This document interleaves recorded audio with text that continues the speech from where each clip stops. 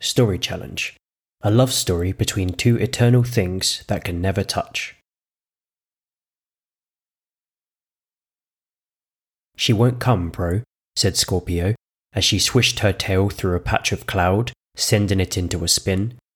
"Yes, she will," said Sagittarius, stamping his front hooves angrily. "She has to. This is the only chance we get to see each other." Scorpio snorted. "It's been 1,000 years since the last alignment. What makes you think she hasn't moved on?" Sagittarius opened his mouth to argue, but realized it was pointless. "This is why we aren't friends."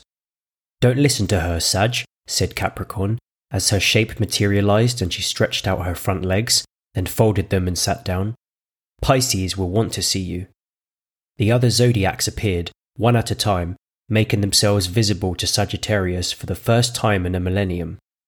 The galaxy was so big, the zodiacs on the other side of it were too far away to see.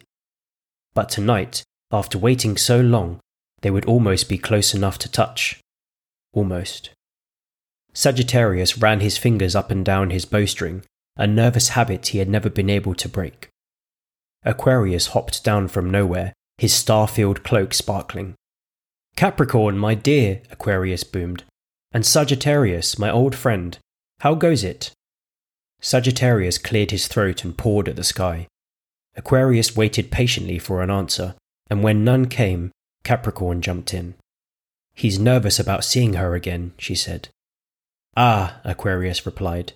"Yes, well, it's been a long time, old chap, even for us Eternals."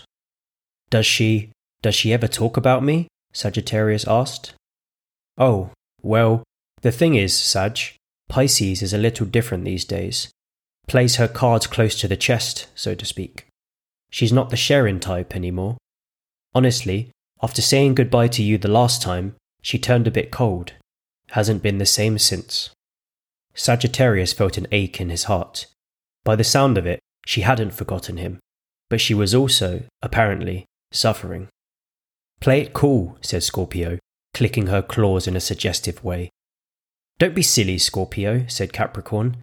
"Tell her how you feel. You don't get many chances. At least until the Allfather decides to change the sky again." It was in that moment that the twinkling of a host of stars foretold Pisces' arrival. After a shower of light, she slid through a gap in the night sky, her beautiful scales shimmering against the moonlight. All the clever words Sagittarius had rehearsed, all the poems, all the declarations of love, left his mind, and only wonder at her perfection was left.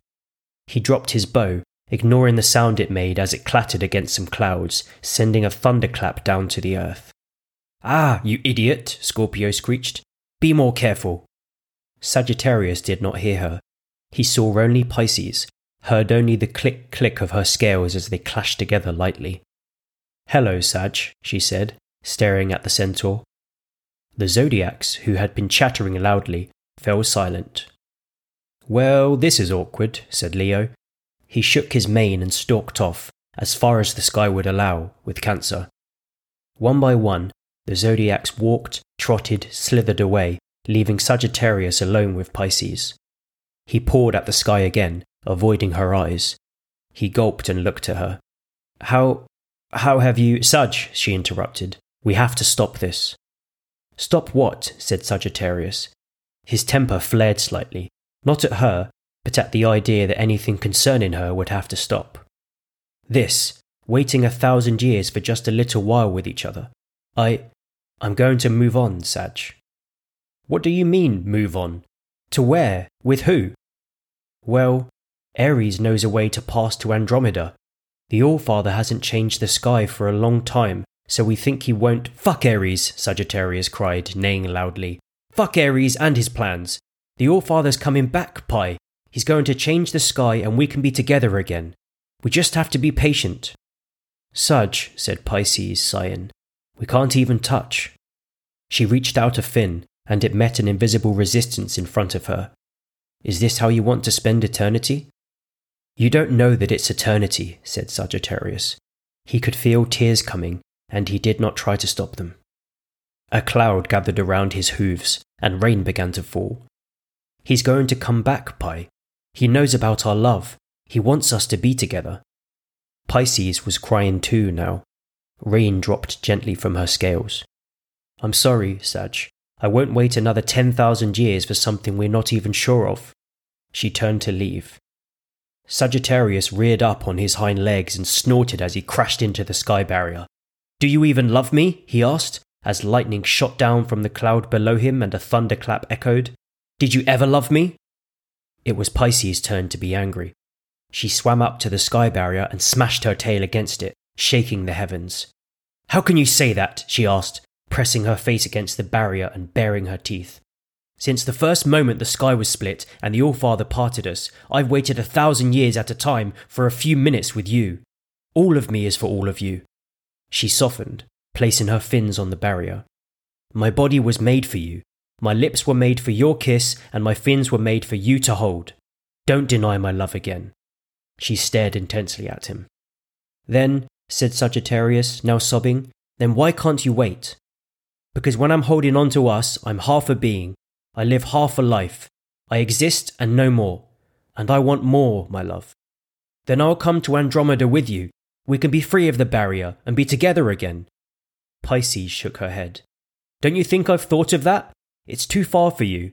You would never make it. It's not even guaranteed I will. The old zodiacs say that travelling that distance can break our star forms up, and when we reform, we're a new sign. We don't remember anything of who we were.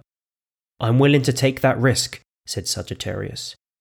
I know you are, but I ask you, please, do not. This galaxy has so much to offer, and perhaps, when I am no longer in it, you will see its beauty. It's nothing without you, Sagittarius replied, pressing his head against the barrier. If you insist on going, then I insist on following you, Pi. If it takes me another 10,000 years, I'll be with you again.